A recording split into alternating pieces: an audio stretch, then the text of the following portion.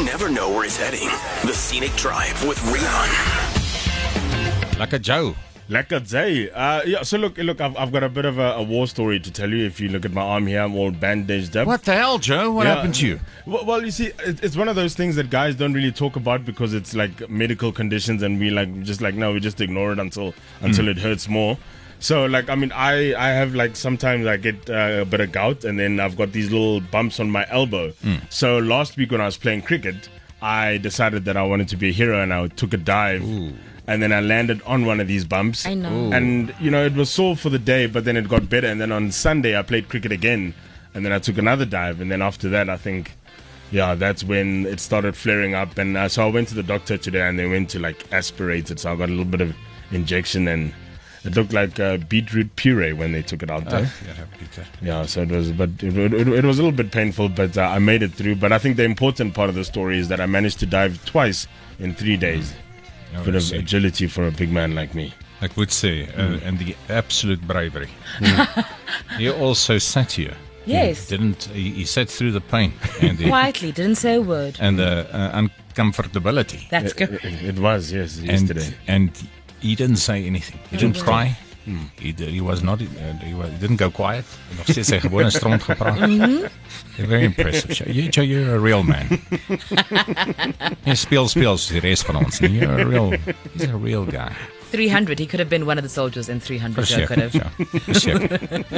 Lekker Marie. Ag, lekker. Ja, so ek het vandag 'n voice-over gaan doen soos gewoonlik.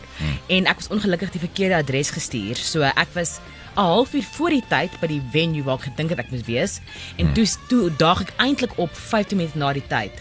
En daar is niks wat my so irriteer nie as om laat te wees. Dis vir my is dit ontsettend disrespectful. It's really rude, and it shows that you don't respect the other person's time. Now, this wasn't my fault, but it was interesting because when I got home, my daughter said to me, I know you being late is like your pet peeve. And I said to her, no. A pet peeve is someone who doesn't put the lid on the toothpaste. Being late, that's not a pet peeve. That's a whole other situation. That's just you being rude. So, I had to spend a lot of time apologizing, and I don't want people to think that that's who I am, that I don't respect your time and I will arrive late at any kind of gig that you get me for. So, I was angry for most of the day, but now I'm fine. Because why? Because I'm here. Of course, the last person in the government of South Africa that cared about punctuality was who?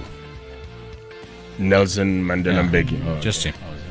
I was just guessing. Yeah, but just him. Yeah. Just him. He was the last one.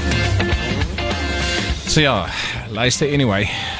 Ek is ook nou nie een vir, I must say, I'm not always punctual.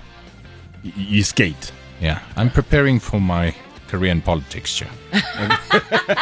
Maar ek weet nie hoekom nie. It's like you think I can still do this before I have to leave. One more thing, one more email, and then it's not that.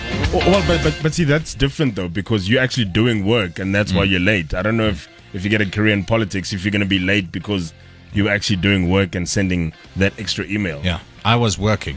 Yeah, you see, that's exactly. I'm not sure that's an excuse. Luister, I don't have to get myself certified that I'm insane. I know it for a fact. And I have the proof. It's coming up next. Jacaranda FM.